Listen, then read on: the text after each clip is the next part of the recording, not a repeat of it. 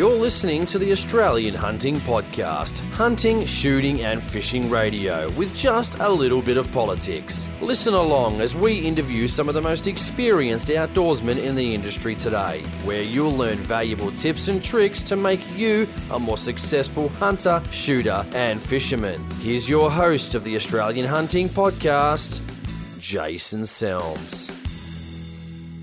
Welcome back to the Australian Hunting Podcast, hunting, shooting and fishing radio. I'm your host Jason Selms and this is episode 39, Duck Hunting with the Fowl Talkers, Sav Mangan. It's great having Sav on the show. For everyone knows, yes, it's true, I love waterfowl hunting, I love bird hunting, and I know throughout the states around Australia, we just came to the end of the season for most states as well, so I thought, why not get you guys all tricked out for next year and get you all the info as much as I can on duck hunting. Sav gladly gave his time to come on the show to chat with us about all things to do with duck hunting. So that's shotguns, loads and shot sizes, dry land hunting, hunting from boats, you name it. We pretty much spoke about it, and it was quite a good podcast, and I really enjoyed having Sav on the show. You can check them out on their Facebook page, the Fowl Talkers, and you can check out some of their videos too on the Fowl Talkers Facebook page, which they've been uploading to the internet. I know Sav at the end of the year they said they're going to have a DVD out, so I look forward to watching some good Australian duck hunting. So good on them, and thanks again for Sav for coming on the show. To go on last podcast, you guys probably remember.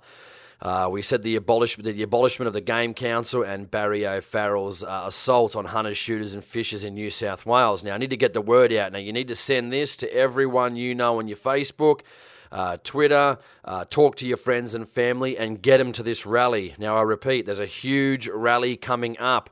The rally is on the 14th of August, which I think is a Wednesday, 2013, a meeting at 11:30 in the morning, so 11:30 a.m.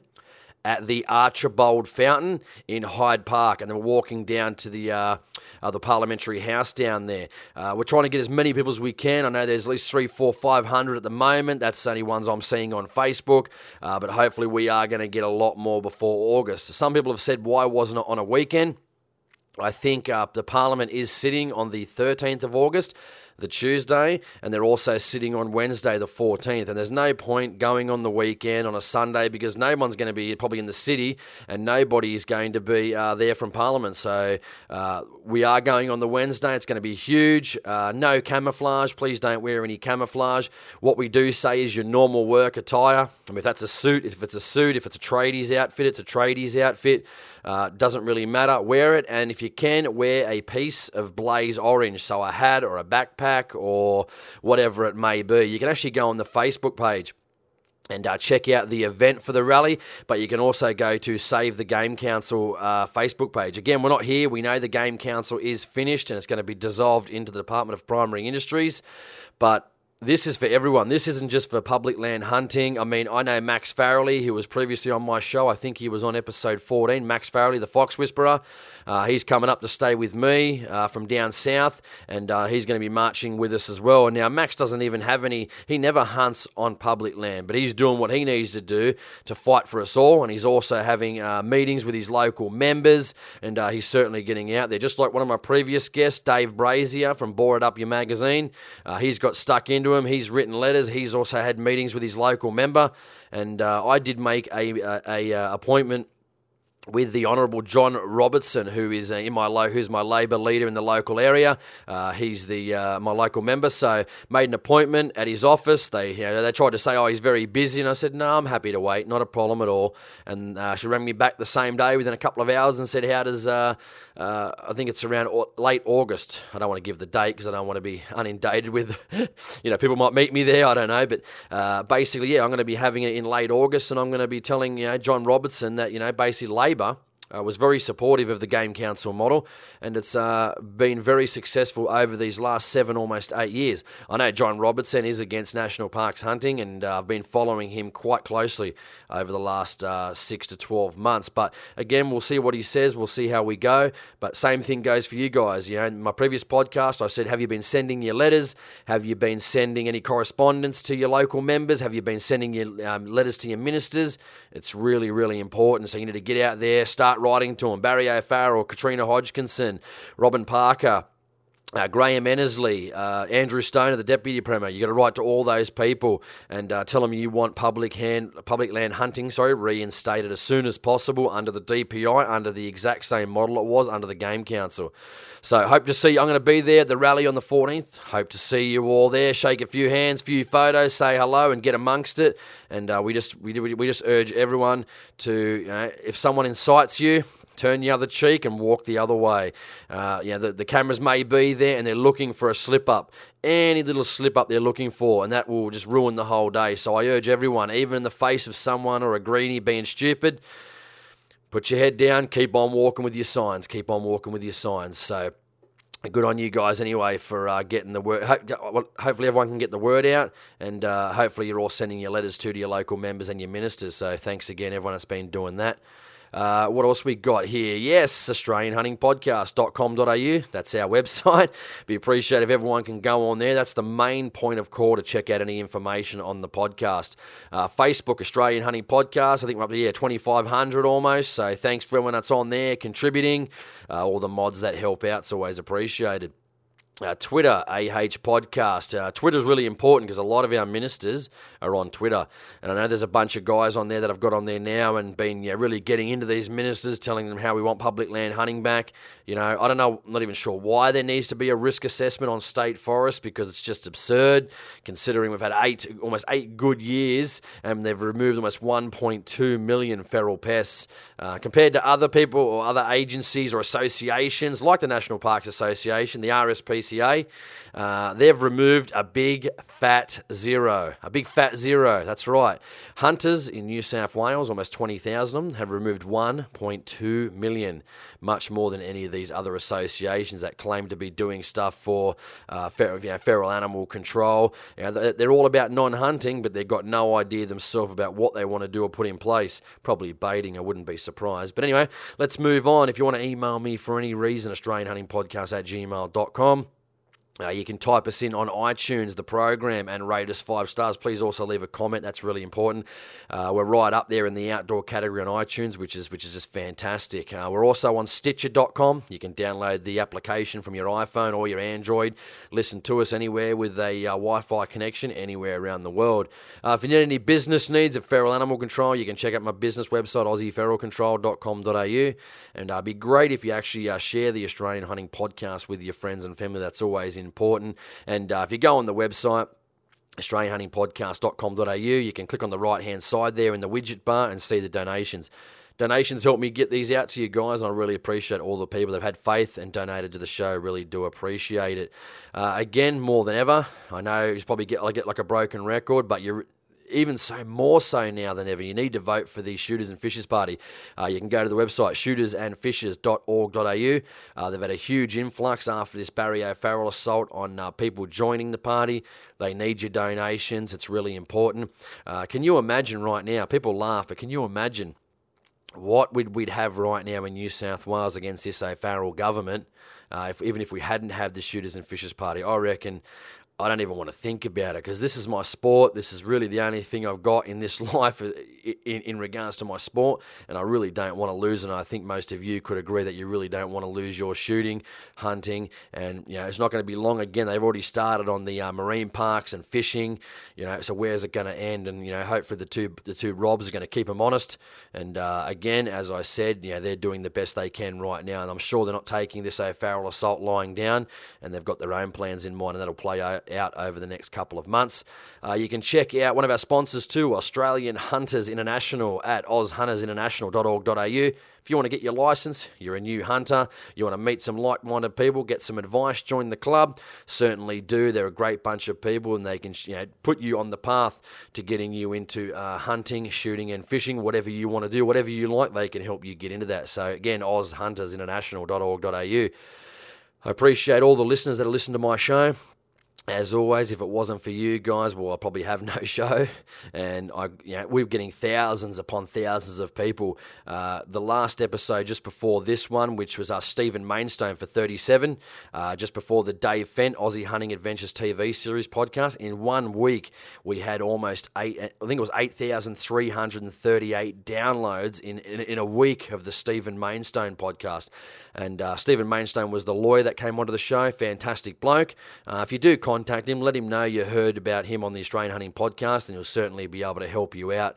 He'd like to know where you heard about him from. So please contact Stephen. If you need any legal advice or representation, please contact Stephen, because he really knows his stuff. He's an ex-police officer of a long time, knows firearms laws in and out, and is the best person to call. And I'm going to have Stephen on the show again the next couple of months, answering those questions that we didn't get to and having him on the show as a regular basis. So again, thanks, Stephen. Pretty much Stephen has holds the mantle at the moment for the most weekly downloaded podcast of all time. So well done to Stephen as well. So thanks, mate. Appreciate you coming on the show, and hopefully we'll have you on again very soon. So I appreciate you all, but I think we should rock this show. So without further ado, let's get into my interview, duck hunting with the Fowl Talkers, Sav Manjan. This is Sav Manjan from the Fowl Talkers, and we're here to talk waterfowl hunting, and you're listening to the Australian Hunting Podcast.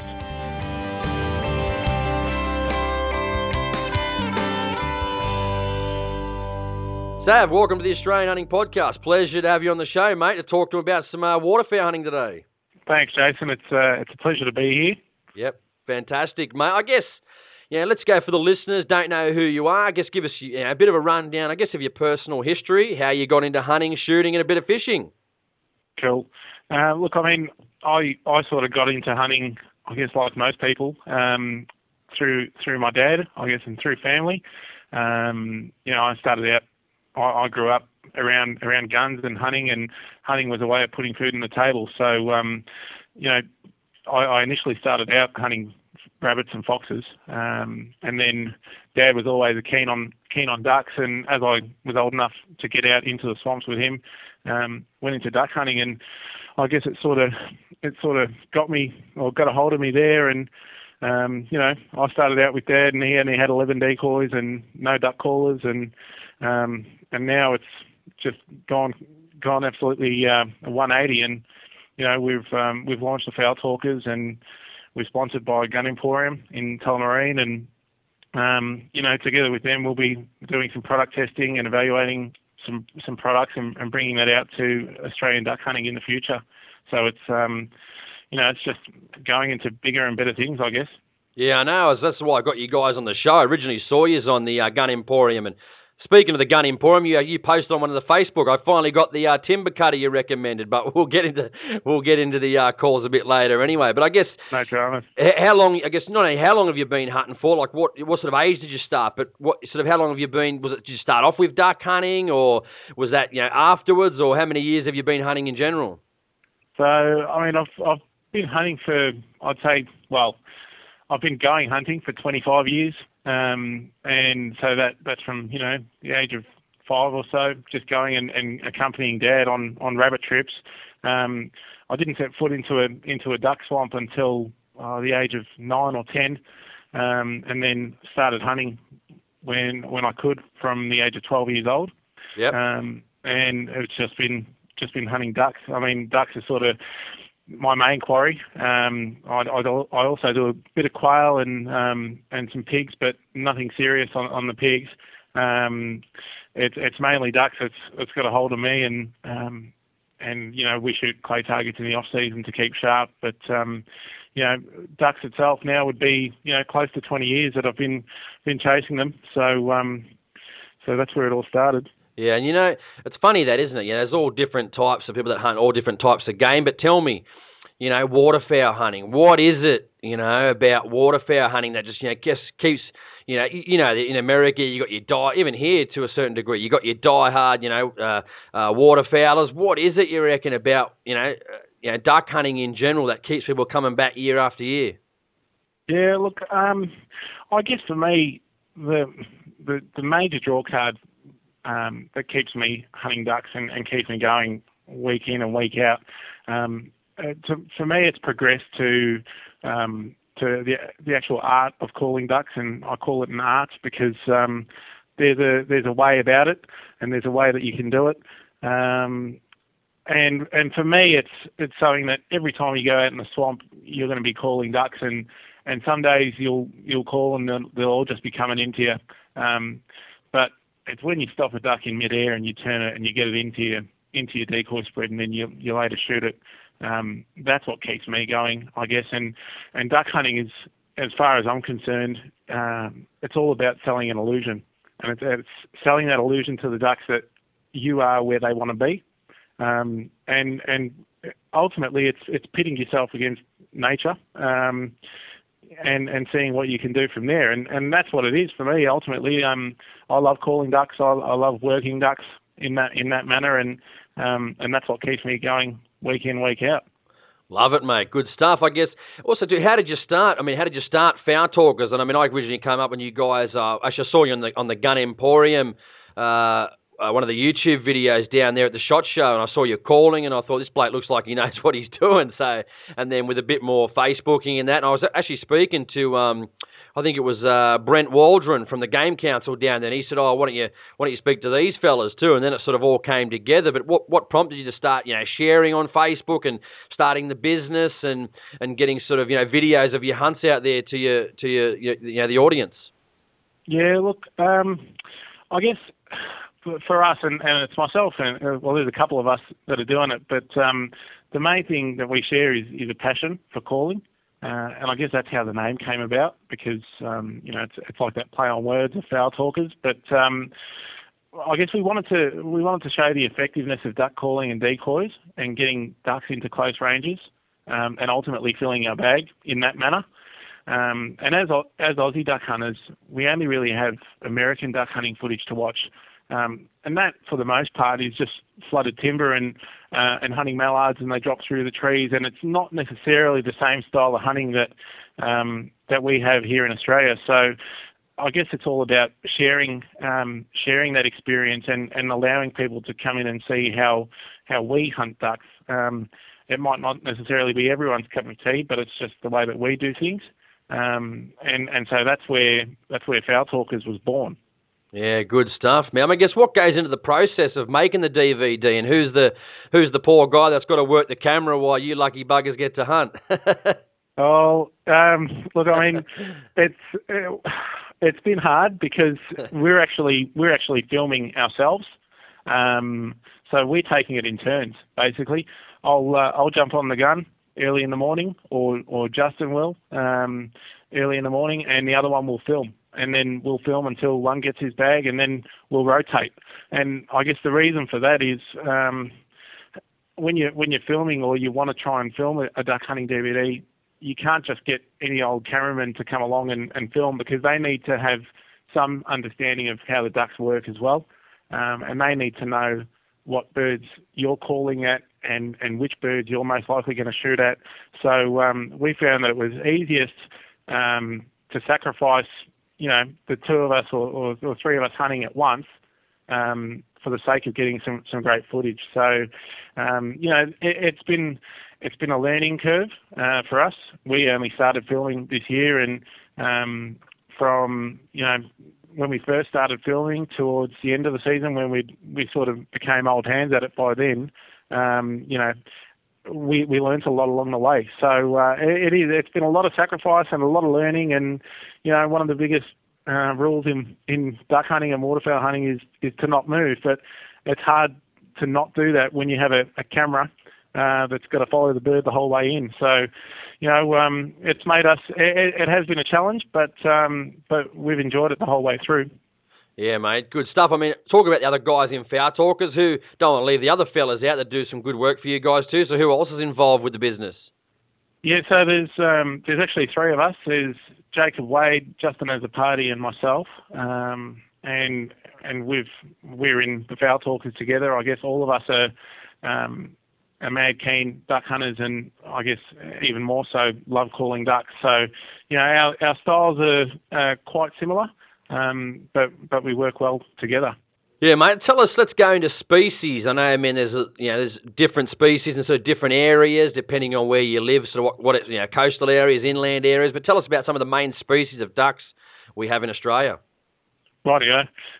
Look, I mean, I'll talk firstly on Victoria because I think out of all the states, we've got the most species that can legally be taken. So in Victoria, we've got 8 species, being mountain duck, black duck, hardhead, wood duck, shoveler, chestnut teal and grey teal, and then the pink ear.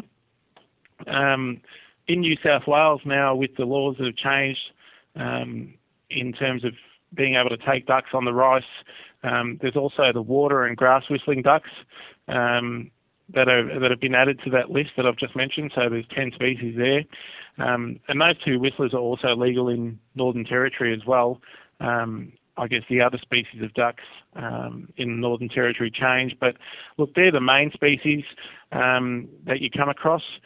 Once you get into your coastal areas, then you start looking at mainly chestnut teal. But throughout Victoria and I dare say New South Wales as well, there's a good mix of those species that I've mentioned earlier. And some species prefer different habitats to others. Generally, your wood ducks will be on creeks and rivers. That's just the type of habitat that they live on. Likewise, mountain duck will generally be in areas where there's some sort of intensive cropping going on. They're a grazing bird, so they don't so much feed off the lakes and in the water, but they rest there and then move to the paddocks to feed. So there's very much a way that you can say I'm going to go and target certain species on any given day. But once you start going into the swamps, then generally, you've got a chance at coming across any of those.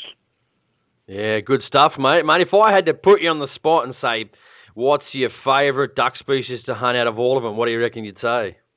I'd take the black duck for sure. Yeah, why? Why is that? Look, I mean, arguably, people do say it in the waterfowling circles that it's Australia's premier game bird. Personally speaking, I just love its responsiveness to calling. And the way they fly through the air, and then the way they just can stop midair when you get that call right. They're just fantastic birds to hunt. That being said, on their day they can be one of the most challenging birds to hunt as well. So that's what I like about them, because you never sort of know what you're going to get, and they can be flying past you at 100 miles an hour, and you blow that call and they just turn on a dime and then they're there. Good stuff, mate. I mean, let's talk about, equipment and just in general licenses. Somebody wants to start, hunting, and we're talking just in general here, but what do we need to start in duck hunting, including licenses, game licenses, guns, decoys? Just give us a bit of a rundown. Rightio. I guess from a licensing point of view, obviously you need your firearms license and you need a game license. Now in Victoria that needs to be endorsed for ducks. In New South Wales that would need to as well. And I guess the way to go around that, or the way to get that endorsement, is to sit what we call the waterfowl identification test, or sometimes it's just shortened to a WIT. Now the WIT basically ensures that people are capable of identifying game and non-game species. So once you've got your WIT test sat and you've passed, then you can get your game license, and then basically you can go duck hunting. And that's the beauty about duck hunting, is that you can make it as simple or as complex as you like. You can go and bust dams with your shotgun and a packet of shells. Yeah. Likewise, if you want to step it up a bit and start waterfowling, I guess, and venturing out into swamps and wetlands, that's where it gets interesting, and that's when you start talking things like decoys and duck callers and decoy tubs, layout blinds, spinning wings, motion decoys, waders, clothing, camo gear. I mean, you can just keep going and going. And in that regard, we're quite lucky because the guys in the States are just mad keen on their ducks. And through the advent of modern technology, being the internet, and seeing the things that they use, we can now step that up a notch and use that in our own backyard. No, you're 100% right. Where can we find ducks, man? People want to go out scouting. Let's talk both. Let's talk, in Victoria, but we'll go into New South Wales as well. But how can they scout, public land, but also private land? What should we be looking for? What should we be looking for to find ducks? Any specific areas? And what should people do? Look, I guess, all right, so we'll talk on, I guess, general swamp or wetland type areas. And they could be throughout all of Australia. But I guess once in Victoria, we have a system with state game reserves. So state game reserves were purchased with hunters' license money. So duck hunters came up with a system where they said, let's pay for a license and use that money to purchase wetlands. And so in Victoria, we have state game reserves, which is public land that people generally can go and hunt on without seeking the permission of anyone, because it's public land. There are some that are on private land where you need to get the permission of the landholder, but by the most part, you can go on any state game reserve and hunt ducks. Now, I guess it's all well and good to have a lake, and I see where you're coming from. Most people will think, well, if there's water there, there'll be ducks, and I'll be able to go on and shoot them. But I guess, look, if you break it down, and how I generally like to look at it, it's like there's three main things that you look for, and it's going to sound obvious, but it's food, water, and shelter. So, and it does sound simple, but ducks will love fresh water. If I was going out for a scout, I'd always try and go to the place that's seen the most recent influx of fresh water. And generally, that's either through a rainfall event or through a water allocation happening. So ducks will always go to fresh water. The other thing that you want to look for in a potential scouting location is, or to keep in mind, is the depth of the water. The depth plays a big part because the majority of our ducks, apart from hardhead, are surface feeders. So the hardhead is a diving duck, and that will dive down to feed. But the majority of the other ducks are surface feeders. So generally, the lakes that are shallow, and when I say shallow, I mean by a metre or less, they usually have the most food within them, just because there's more sunlight getting through to the bottom and more growth. So generally, I like to look at a shallow type swamp. Not to say that that deeper lakes don't hold ducks, but in my experience, on the most part, it's those shallower type swamps that the ducks will be more likely to frequent. And the last thing I was talking about was shelter. So, and whether that's in the form of kumbungi, it might be dead timber, it might be sandbanks or islands throughout the wetland.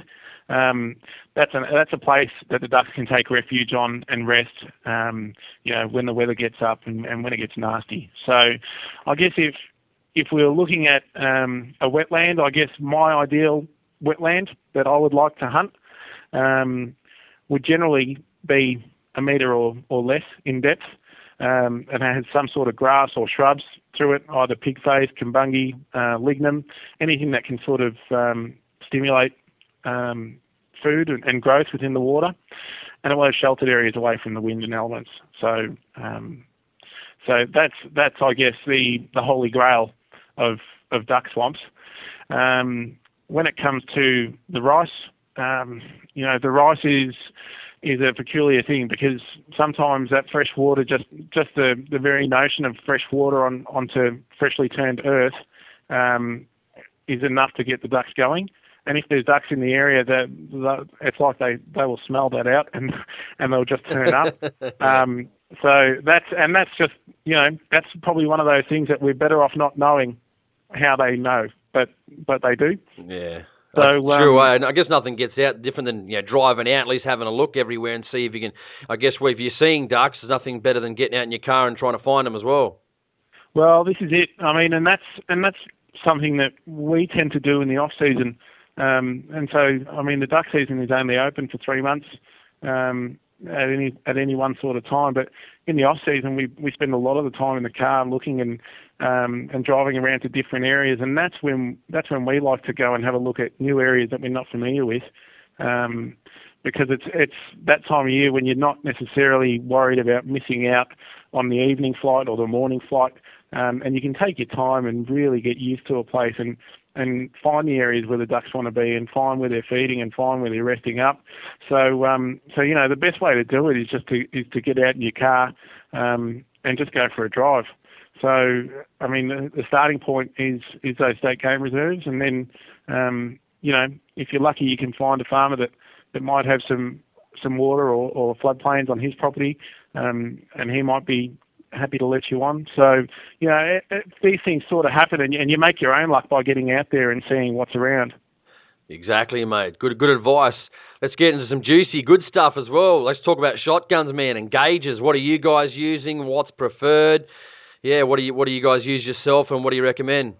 All we use is 12 gauge shotguns in under and over configuration. We don't use side by side or over and under. We don't use side by side. Sorry, it's just over and under for us. Not to say that is the be all and end all. I know some great duck hunters that use side by sides, but ultimately, when it comes to shotguns, it comes down to the familiarity of the hunter with that gun. So if you're more familiar with a side by side and that's what you feel most comfortable with, then by all means do it. But in terms of gauge, look, we all use 12 gauge shotguns for hunting ducks. Yeah. Anyone that uses like 20s or any of those odd sort of, I guess 20 is not really odd, but 16s or is it just better off to use 12? Well, legally you can't exceed 12 gauge, and I personally don't know of anyone. I know some females that use 20 gauges just because they're a bit lighter, and try to get some less recoil out of it. But I don't know of anyone that uses them on ducks. It's mainly on quail that they start using smaller gauges. And if you asked around, there's a lot of blokes that first started with a 410 that were going out with their dads and family and friends that was their first gun. So and that's not saying that they're not effective. It's just that personally, it's a 12 gauge for me. Good stuff, man. And this next question can be a bit contentious. Depends on who you ask. Let's talk about shot sizes and also shot weights. What should we be? What sort of cartridges? Not specific, brand names, but what sort of weights and size shot? Let's say in both steel for public wetlands or private, depending on where you're on. Or let's talk about also lead loads, which steel isn't required on say private mitigation rice fields in say New South Wales and other states. So what do you recommend in say your steel and your lead cartridges? Yeah, look, this is going to get me in trouble with someone, I'm sure, because it's very much up to the individual. Look, I was lucky enough to be selected to attend the shotgunning education program last year, and that focused on steel shot use for hunting of ducks. Was that the Tom Roster one? That was with Tom Roster. We were down in Tassie for 9 days. Yep. And all we did was shoot and talk steel. Look, it's very much a horses for courses type thing when it comes to steel shot and lead shot for that matter. Again, like using a shotgun, it comes down to what people are comfortable and familiar with. But personally, for my style of hunting, which is, look, I mean, I do the odd dam bust and walked up river shoot, but for me, the majority of my hunting is over decoys and in close ranges, up to 30 yards. So for my style of shooting, I always go through a 32 gram size 3 shell in steel, yep. which without getting into the science of things, that has about the same energy as a size 5 in lead. So that's what I prefer to shoot over decoys, and again, that's in at close ranges. And then when I go out onto the rice in New South Wales, I'll either shoot, it'll either be a 32 gram 5 or a 36 gram 5. And that's really for no other reason than I usually buy a slab of each, so 250 of each, and I'll just see what the ducks are, what situation is coming at me on any given hunt. So if the ducks are coming in nice and close, I'll generally drop down to a 32 gram load. If the ducks are coming out a little bit further, obviously up until in the past, there's been no decoys and callers on the rice, so you were forced to have some shots that were a little bit further out past your range. So some shots would go out to 40 yards. That's where I'd like to use a 36 gram load. But again, I generally shoot 32s or 36s, but in that size 5 lead. Yeah, good stuff, mate. Let's talk about chokes too. What should we be using in chokes? Say both decoying, as you said, now especially since it's going to be legal on the rice fields of the Riverina. Let's talk about that as well. So chokes for decoying, chokes for your pass shooting, which would be sort of for the rice, or if not, guys that are just sort of run up dam busting. What sort of chokes do you recommend for each, and how do they work good in that situation? Yeah, look. I guess the way you have to, there's a bit of confusion about chokes that I've found when talking with people, and the best way to understand it is that a choke is basically determined by the distance of the shot that you're taking.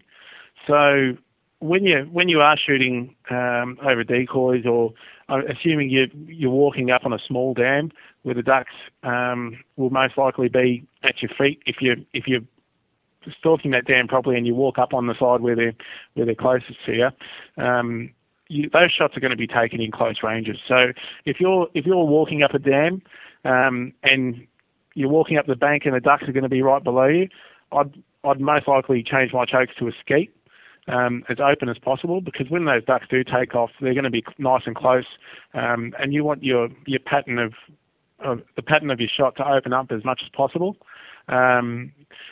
To still be effective, but obviously the further out you get, the less effective that choke's going to be. So the way that I'd look at it is dam busting ultimately being the closest type of ducks that you're going to get if you're walking up on them. I would use a skeet choke. Yep. Decoying's different, because I guess you have to sort of allow for, you have to be committed to it, and you have to say, right, well, I'm decoying birds today, and I'm not going to shoot at birds past 40 yards. You have to really say that, you have to be disciplined about what you're going to shoot and when you select your chokes.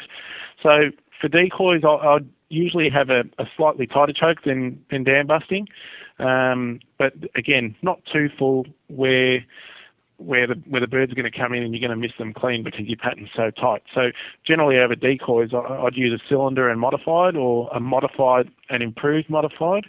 So I guess, that's one up or down either from a half or modified choke. Yeah. And then if I was going to be pass shooting, where, assuming that your pass shooting is always going on at longer distances, then I'd probably jump up to an improved modified and a full. I know some people that shoot full and extra full, but ultimately it's all about patterning, and it's knowing what that shell is going to do out of that choke, out of any given gun, really. So each gun will act differently, or I should say each shell will act differently out of different chokes and different guns.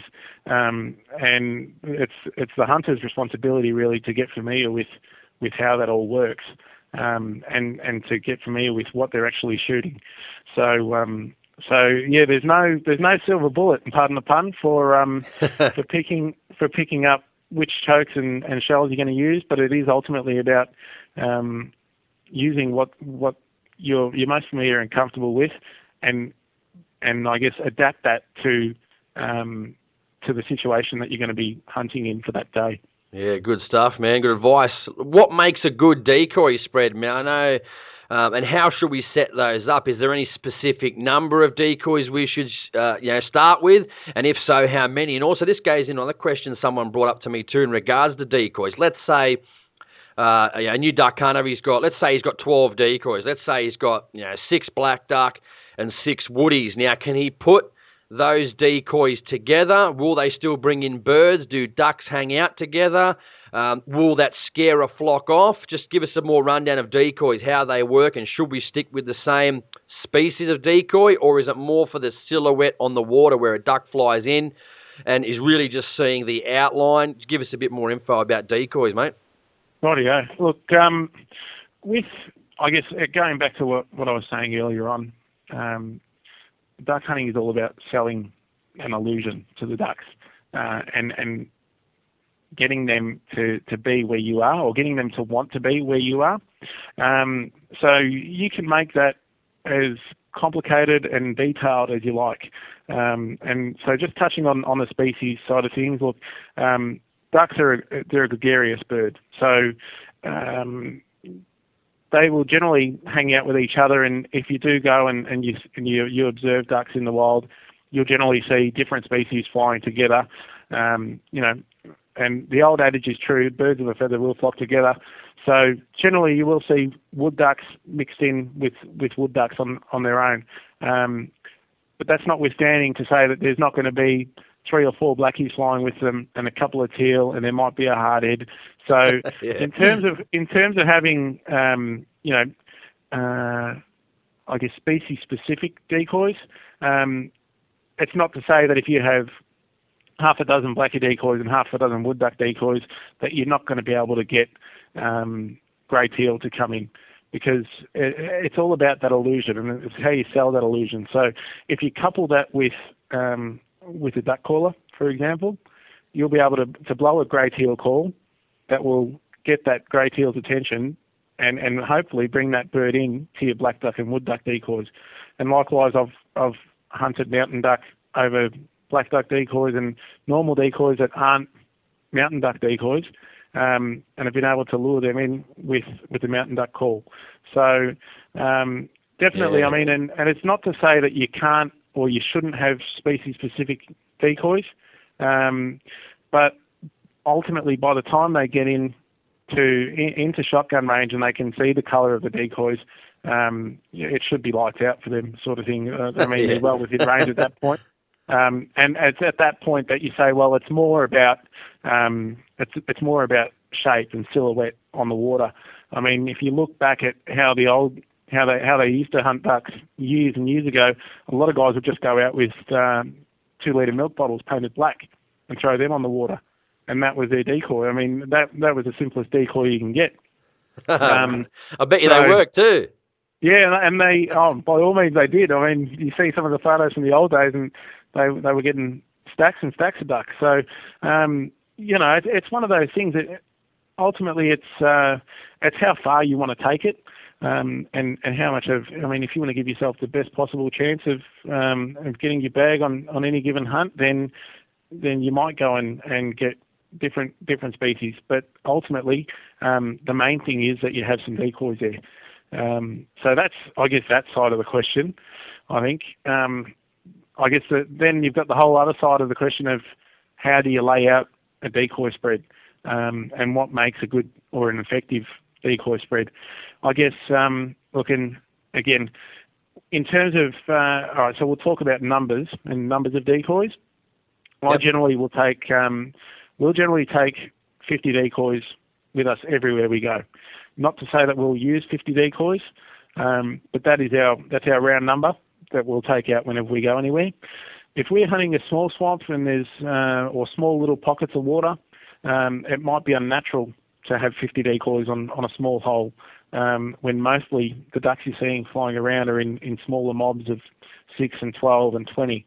So I guess it's sort of like matching the hatch when it comes to decoys and the environment that you're hunting. So in a smaller place, we might only use a dozen.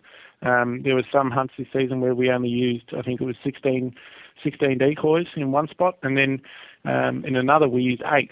So I mean, we took all 50 with us, and that's just because we don't know where we're going to hunt on that certain day, and you tailor that to those needs. But then there was other times where we went out where we took 50 and we used all 50, and then went back out there in the morning with another 70 and shot over 120 decoys. So ultimately, the more decoys you have, the easier it is to grab a passing duck's attention, but you don't want it to look unnatural to the point that you'll scare the birds away. So generally speaking, if I was talking to a new hunter and he said, "Oh, how many decoys should I get?" I'd say, "Look, I'd get 40 to 50 decoys and use that as a base." Now, not to say, like I said, that you need to use them all, but it is a good number, because even if you do go up, I mean, 50 decoys is a decent sized spread, and allows you to make some good formations with it. So it does allow you both upside and downside from there. Yeah, I was going to say, it's just not good if you've got to pack up quickly. No, that's right. And I mean, look, and so there's all different ways of rigging up decoys as well. I mean, there's a system that we've been using called a Texas rig, and that speeds things up a bit quicker. It doesn't involve looping it around the keel. So you do sort of find these quicker ways of doing things when you have more decoys. But yeah, I agree with you. It does become a pain if you set up and then you want to move along. It helps when you're hunting in 2s and 3s or 4s even, because it does make that job go a bit quicker. You're right, man. I know. Sorry, go on. I'll just go on in terms of making a good decoy spread. I guess the main thing that we do, or that I like to do, is have what I call a landing zone or a kill zone, and this is basically a section within the decoy spread that where there is no decoys, if that makes sense. So, for example, I prefer to use, if you like, a letter J formation. And so I'll set the ducks up in the shape of a J, and just past the bottom of the shank of the hook, or the J, in the curve section, is what I would call a landing zone or a kill zone. And that's basically my way of directing the ducks to where I want them to land. And that landing zone will be at a distance that I'm comfortable taking the shot. So I guess that's what makes, for me, a good decoy spread, in that, A, it's directing the birds to where I want them to be so that I can take a clean shot, and B, it's attracting the birds. And I guess if you break it right down, a good decoy spread is one that the ducks will come into. So it could be as simple as the ducks not being able to see the decoys. You might have them up against some lignum, and the ducks might not be seeing them. You might have a great formation, but the ducks aren't seeing them. So, it's a difficult question, that what makes that decoy spread good. But it's a combination of things of being able to get the ducks' attention and then luring them to where you want them. Yeah, good stuff, mate. Good advice. Let's talk about, the Americans. They're die-hard bloody waterfowlers, aren't they? And they brought out the spinning wing decoys, Mojo to be, say, one of the brands. But do you think these help to bring movement and life to a setup? Are they good? Are they bad? What's your preference, day or night? Give us a bit of info, mate. Yeah, look, I guess motorised spinning wings were only became legal in Victoria this season just gone. Yep. So prior to that, we could have, spinning wings that were powered by the wind. But this season was the first one with electronically controlled decoys. So we've just been using them intensively this year, and prior to that, it was the wind powered ones. But I guess the whole concept about a spinning wing, it's the flashing wings that simulates a duck coming into land. And that is basically an attention grabber for any ducks that are passing. And again, it's selling this illusion that there's ducks landing in this spot, and it's an attractive place to be. So that's the theory behind a spinning wing decoy.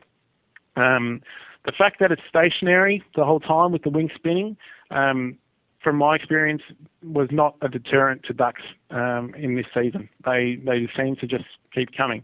I guess got to be good. It is good, but at the same time, you have to sort of know how to use them, and you have to experiment with them, because I found this year that they work better, generally speaking, when it's overcast. Not saying that you can't, that they don't work when it's sunny, but I found that they work better when it's overcast. They were just getting the ducks' attention a bit more, and so I never had just one spinning wing out or two spinning wings on their own. The way I look at them is that they complement the rest of your decoy spread, and so that spinning wing is there to attract the attention of a duck that might be 300 metres away that hasn't seen the decoys yet, but it gets the attention of that bird, and when it does come over for a closer look, it sees the rest of your spread and it comes into that. So look, I mean, we found them deadly on black duck, hardhead, and shoveler, and I think that's got to do with the amount of white on those birds' wings. And you know, there was mornings there where we had them hovering over the top of them.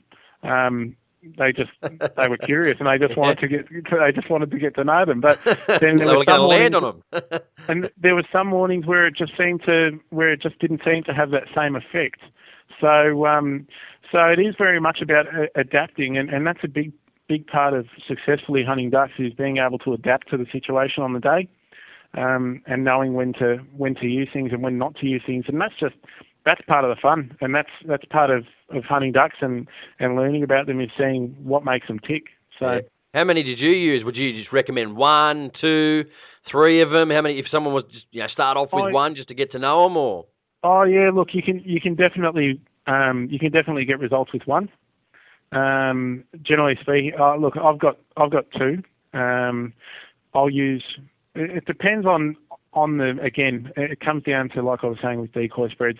If I'm hunting big open waters, I'll have generally two spinning wings out there. If I'm hunting in a smaller place, I'll have 1. But you can get results with 1, the same as you would with 2. On the opening, for example, I had two going.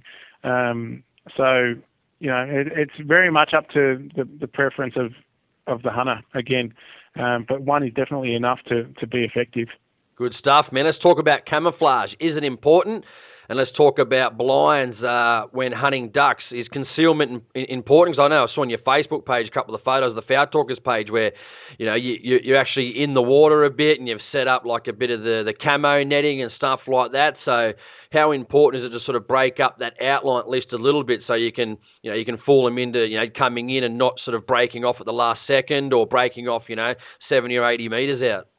Yeah, look, I guess even more so for us because we have got the video camera, and there is more movement than usual. I guess the key thing with hunting ducks is movement. They will pick up movement a mile away, and I've had ducks flare just from simply moving my hand around the side of the gun to get comfortable to prepare to shoot.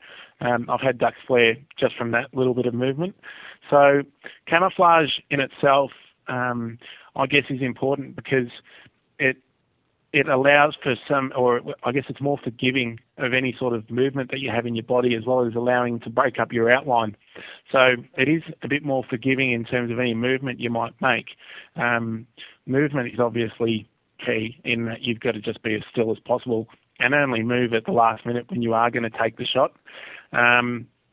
Look, in terms of concealment and blinds, that's what makes, in my opinion, hunting on the rice a little bit more difficult, because if it is a rice farm without much cover, you do sort of stand out. So a blind for us is even if we hunt out of the boat on the edge of a lake, or parked in some reeds, we'll have a camo net up and around the boat, just to sort of break up any outlines and keep things, I guess, concealed. So camouflage and concealment is of utmost importance, just in terms of not allowing the ducks to see the movement that's going on behind the scenes, I guess. Yeah, good stuff. Speaking of that, you talk about concealed boats and people, hunting from kayaks and that. Is that a good way to hunt? Because I know sometimes you might get birds out in the middle of a, whatever sort of swamp or whatever it may be. Is that a sort of a good way to hunt to get the birds to come in if they're not sort of on the shoreline, or do you prefer shoreline more so, or both can be equally as good and exciting and just as successful? Yeah, look, it's a tough one because I prefer to hunt. I prefer to hunt over decoys. So whether that's out of the boat and there's decoys all around and the boat concealed in the middle, or whether it's on the edge and we've got decoys out and we still might be hunting from the boat if it's a deeper sort of lake, or if it's bad conditions for standing out, if it's muddy or silty, we'll still sort of hunt out of the boat. You know, you're always going to get your days where the ducks just aren't moving, and generally that's like a bluebird day. That's blue skies and no wind, the water's flat as a tack, and there's just no reason really for the birds to move. Those days are hard hunting in anyone's book, really, and that's probably a time where, even for the guy that does go out into the middle, it does become challenging because those ducks will lift and then just move on to another spot, 300 or 400 metres away and sit there because they're not getting disturbed there. So my preference always is to hunt over decoys, and generally speaking will be on the edge and trying to get the ducks to come into that decoy spread on the edge. But of course there's a whole legality of hunting out of moving boats and watercraft, so that complicates things further as well. So yeah, for mine it's definitely hunting from the edge, or hunting from a concealed location and trying to get the ducks to come to me as opposed to me going to the ducks. Yep, no, good advice, mate. Let's get into some good stuff too about calling, mate. What's the best way to call Australian ducks? Can you recommend any good hand calls? And that would sort of put us on a good path to good calling. And if someone doesn't know, like they're not experienced enough to know the sounds of certain types of species of ducks, can they go anywhere to find those sounds so they can learn them? And also doing those calls when we're out calling, what is a good call? Can we scare birds with bad calling? And also, when you're calling, what are the general calls you use? Feeding calls, greetings, just in general, what's your experience with calls that you can share? Sure. Look, we could probably have a whole other show on duck calling. That's my opinion. I could talk for hours and hours on calling ducks. All right. So in terms of learning how to call how to blow a duck call, obviously you need to sound like a duck. And the best way to do that is to listen to ducks in their natural environment.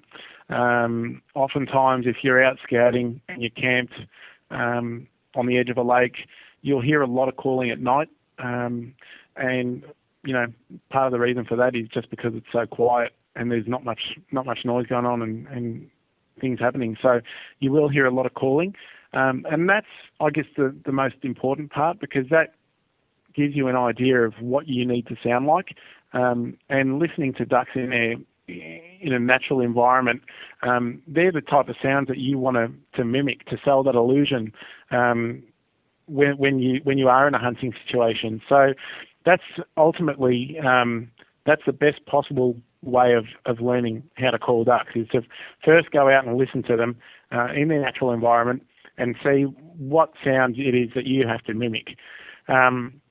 Failing that, and everyone's busy and doesn't have the luxury of being able to get out, and the ducks just might not be calling on any given day. So failing that, there is an iPhone or a smartphone app that's been brought out by the Department of Primary Industries in Victoria. That app is called Vic Hunting. It's 2 words, and on that there is a list of species, and I actually did the game calls for that one myself with a normal duck call. So the 5 species that are on there are the black duck, the wood duck, the grey teal, a pink ear, and a mountain duck. And so I guess that's obviously not as good as the real thing, but that gives you some sort of indication of the calls that I use when I go hunting, to sell that illusion and to attract ducks into my decoy spread. In terms of a good duck call, I guess, look, each duck call or different people will find different calls that they prefer to use. I like to use the Hadal Timber Cutter just for the reason that it's a versatile call. You can potentially blow a grey teal, a wood duck, a mountain duck, and a black duck out of the one call. But I generally use that call for wood duck, mountain duck, and black duck. And then I like to use the Duck Commander teal call for all of my grey teal calling. So they're the two calls that I prefer to use. Again, not saying, and different people have different calls that work for them. So not saying that they're the only calls that there are, but they're the ones that I just prefer to use. And I guess in terms of the different types of calls, I guess the black duck is the main duck that has, I guess, a few different types of calls. And in saying that, okay, there's a feed call that you can do, there's a greeting call that you can do, there's a comeback call, there's just a lonesome quack, or we call it a lonesome hen. Sorry, call that the lonesome hen call. They're 4 different calls for the one duck. The other species, the grey teal has its chuckle. The female does that. The male does a whistle. The pink-ear generally just whistles. The mountain duck is a honking bird. So there's variation within those different calls that they do, but there isn't, I guess, that difference between a greeting call and a hail call and a feed call. And a lot of that for the black duck basically comes from Americans calling their mallards, because we're using a mallard call for all of these calls that I've said, and they do have their different calls for their mallards, and that's sort of come across the ocean and has landed on our shores as well. Yeah, exactly. But speaking, would you normally use, like a feeding call? Do you switch it up? How do you define what sort of call? I know you just said some of the birds really had to have a few different calls, but as you said, especially the black duck, do you always start off with, say, just a quack, or was it a feeding call? What's your general go-to? The general go-to for me is a greeting call, which is 5 to 7 syllables for me. Of a black duck call, which is just 5 to 7 notes, and that's my first call that I'll always go to when calling a black duck. The rest of the calls that I'll use for a black duck will fit into that greeting call somehow. So it might just be a break from the greeting call, so I'll throw in a feed call. Instead of that, I might then go into a comeback call and go nice and quick, and then end with a couple of slow quacks. So I guess that's how I would generally structure my calling. But again, the first call I'll go to is always that greeting call, that 5 to 7 syllable. Yeah, good stuff. I had a question that just came in on the Facebook page. Now they're saying, is it possible? I don't think it is, but you'll be able to share your advice on that. The question was, now let's say you're hunting, whether you can see the ducks on the other side of, it depends on where you're hunting, but let's say you can see some ducks in an area, 300-400 metres away, or 200 metres or 150 metres. Now just say they're on the water. Now, is it only possible to call in ducks when they're airborne, so they've taken flight, or is it possible to get ducks off the water and over to your spread of calling and decoys? Is that possible, or not really? Once they're set on the water, they're pretty content. I would say, it definitely is possible. I've done it before. We've done it before where they've landed, like you said, some distance away, and you're calling. And they will come to you. Now, whether they will swim into you or they'll get up and fly, most of the time I've found that they'll swim in to the decoy spread. Yeah. And that comes in, and I guess part of that comes back to what we were talking about before, being concealment and camouflage, and that's how important it is. Because if those ducks are going to swim in, they've obviously got a lot longer time to see what's going on around them. So they'll notice that something's not quite right if you do stuff it up. So you can get them to swim in, definitely, and we've done it regularly.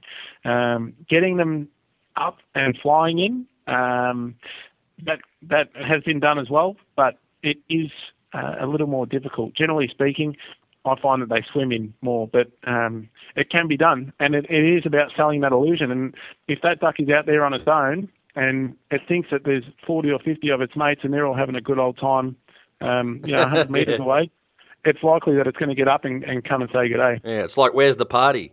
I'm coming exactly over. Right.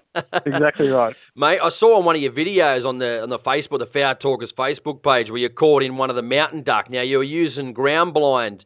You were hunting probably in the middle, look sort of what I could see in the middle of a field. So it's not really done in Australia. Is that a bit of an untapped resource here for, say, duck hunters in Australia, especially in regards to mountain duck? Yeah, look, mountain duck and wood duck, I guess, the two ducks that we've got in Australia, in Victoria, I should say, that are grazers, meaning that they're not on water all the time, and they're more than happy to go out to a paddock and feed in the paddock. In fact, that's where they feed. So, look, that is something that's, I guess, coming to life in the last couple of years, and those layout blinds, they're fantastic for that sort of work because they give you a nice low profile, and the ducks can't see any movement that's going on underneath. It represents a whole new set of challenges hunting ducks on land, and it is a bit surreal. With the first few times you do it, where you're hunting ducks and there's no water in sight, it doesn't quite feel right that you're there. But look, it is a bit of an untapped resource. It does represent a whole new set of challenges, and more importantly, it allows us to adapt to times when things might start to dry up on the waterfront. But those ducks, the wood duck and mountain duck, will allow for hunting opportunities to go through because they're still feeding on land and don't necessarily need water all day, every day. Yep, good stuff, man. I do have one more question. You actually just brought it up about times to hunt. So mornings being the best. Do you find late afternoons? Do you find middle of the day? If people don't know about duck hunting, what do you think? Do you do mornings and nights? What do you think the best is? Well, I mean, obviously, look, morning and night time, it's like fishing, I guess. They're generally your feed times for ducks. So early morning, you get that early morning flight, and evening as well, you get that evening flight where birds are actively looking and feeding and looking for food. So those times are generally the best times to hunt ducks, granted.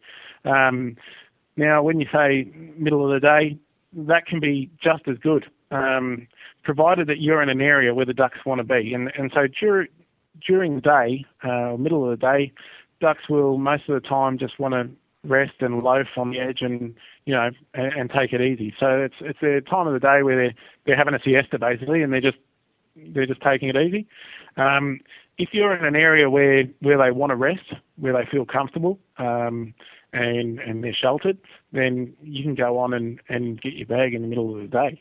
But it is very much about knowing the area that you're hunting in and knowing where the ducks want to be. And that's ultimately what it comes down to. So we're also talking off air about you might be offering a guide service to, I guess, not only people within Australia, but overseas as well. Can you sort of discuss that? Yeah, look, the legislation, or I guess the wildlife regs in Victoria have changed so that from next year we'll be able to offer a guiding service to people and to international visitors as well as Australian residents for the purpose of hunting duck. So that's very much something that the Fowl Talkers will be I guess launching in for next season. And if that's deemed to be legal within New South Wales, we'll also be doing the same thing within New South Wales. So that's something whereby, I mean, we envisage that, there's a lot of people out there that haven't seen or want to get into duck hunting and don't really know how to go about it. And really it's about showing them the way things work and the way that we do things. Again, it's not necessarily the only way to do things, but it's what works for us. And that's something that we'll be doing, I guess, for the international visitors. It's a whole other ball game in terms of their wanting species, but that's something that we'll be launching in the next season. Mate, good stuff. mate, sort of to finish off, tell us a story, man. Maybe might have been this last season or, could have been many years ago. But tell us a bit of a story, man, about, maybe a hunt where, you might have called in a whole mob of ducks on a call or, mate, whatever you want to choose. Just give me a story, man, that sticks in your mind that you sort of fondly remember. Yeah, look, I guess for me it was, this was like a turning point for me in terms of hunting ducks. And it's where, I guess, everything got serious, and I guess where the fire was really lit and the obsession was formed. But I just turned 18, and it was duck season. It wasn't the best duck season that year. And there was, people. I mean, duck hunters are always talking about where's good to go and where's not good to go. And there was certain talk on, or I guess there was regular talk on one place that there was a few ducks and, guys were getting out there and getting their birds. And I went out there one morning and it was a Saturday morning and there was no one else there and there was no ducks around. I think I saw something like 12 ducks for the morning and nothing came in at all. It was an absolute nightmare. And ended up packing up at about 9 a.m. And I said, well, I'm not going to just call it in and go home. And I started scouting, basically, throughout the middle of, after that, I packed up and just went and had a look. And, looked here and looked there and eventually came across this swamp, which wasn't typically known as a ducky type of lake, and no one had really been speaking about. And I went onto that and, there was ducks there. And mind you, by this time it was the middle of the day, it was 12 o'clock. And I went out and set up decoy spread and got myself ready and had bagged out in an hour after that. And it was really, I guess, one of those, it was like a light bulb moment for me in that, generally people say you got to, morning and an evening is the best time to hunt ducks, but I'd gone onto this place in the middle of the day and worked hard for it, really, and that's what it came down to. It was about, persisting and working hard and looking for ducks, and, the rewards came, and that's where it all started, I guess, just to sort of show that sometimes you don't have to do what everyone else is doing. You can get good results by just thinking outside the square a bit. Good stuff, mate. Just to finish off, if people wanted to find out more about you guys, what you do, the Facebook page, if they want to email some questions, or is it, what's the best way someone can get in contact with you and find out, what you guys do? Yeah, look, we've got a website. It's under development, so people won't see anything if they were to go there, but it is www.foultalkers.com.au. The best place to get a hold of us is obviously our Facebook page, and that's Foul Talkers on its own, so FOWL, Foul, and Talkers. And then lastly, I guess we've got an email account as well, and that is foultalkers, one word, @ymail.com. So they're the three ways that people will be able to get in touch with us. Obviously, the website in future, but at the moment it's very much the Facebook page, and we're getting some encouraging support from people out there that are saying that an Australian duck hunting DVD is long overdue. So we're always on there and putting up photos and little clips and teasers and trailers from the preview of the DVD. So people can get on there and ask us questions, and we're more than happy to answer and help out where we can. Good stuff, mate. Good stuff. And you know what? I know I posted on your Facebook page, and I'm staring at right now the Haydell's Timber Cutter. It's in my hand right now as we're recording this podcast. So this is your recommendation. So hopefully I can get this to work. If not, I'll be ringing you up and annoying you. So. I'll be happy to give you a one-on-one lesson. No, good. They actually did speaking of Gun Emporium, they were quick. I don't think they took them about, I think I ordered it. What's today? Wednesday. I ordered it on Monday, and it's here by Wednesday. So good stuff from the guys there at the Gun Emporium. So, mate, appreciate you coming on the show to have a chat to, joining me and, giving the, audience some interesting facts, from your perspective about waterfowl hunting, and hopefully from some of this advice that you've been able to give on the show, people can now feel a bit confident and myself too. Actually, I learned a bit too to go out there, grab some calls, grab some decoys, start, calling. If you annoy your family, do it in the car on the way to work or whatever you can do, and hopefully they're going to be able to, get these things together and, don't feel like they have to have a lot of gear just to get out there and start making it happen. I mean, you're not going to hunt ducks if you're sitting at home on the couch. So hopefully they can take some of your advice. And mate, thanks for coming on the show. I really appreciate it. No worries, Jason. Thanks for having me. It's been a pleasure. You've just been educated, and this is the Australian Hunting Podcast. Thanks for listening. See you next time.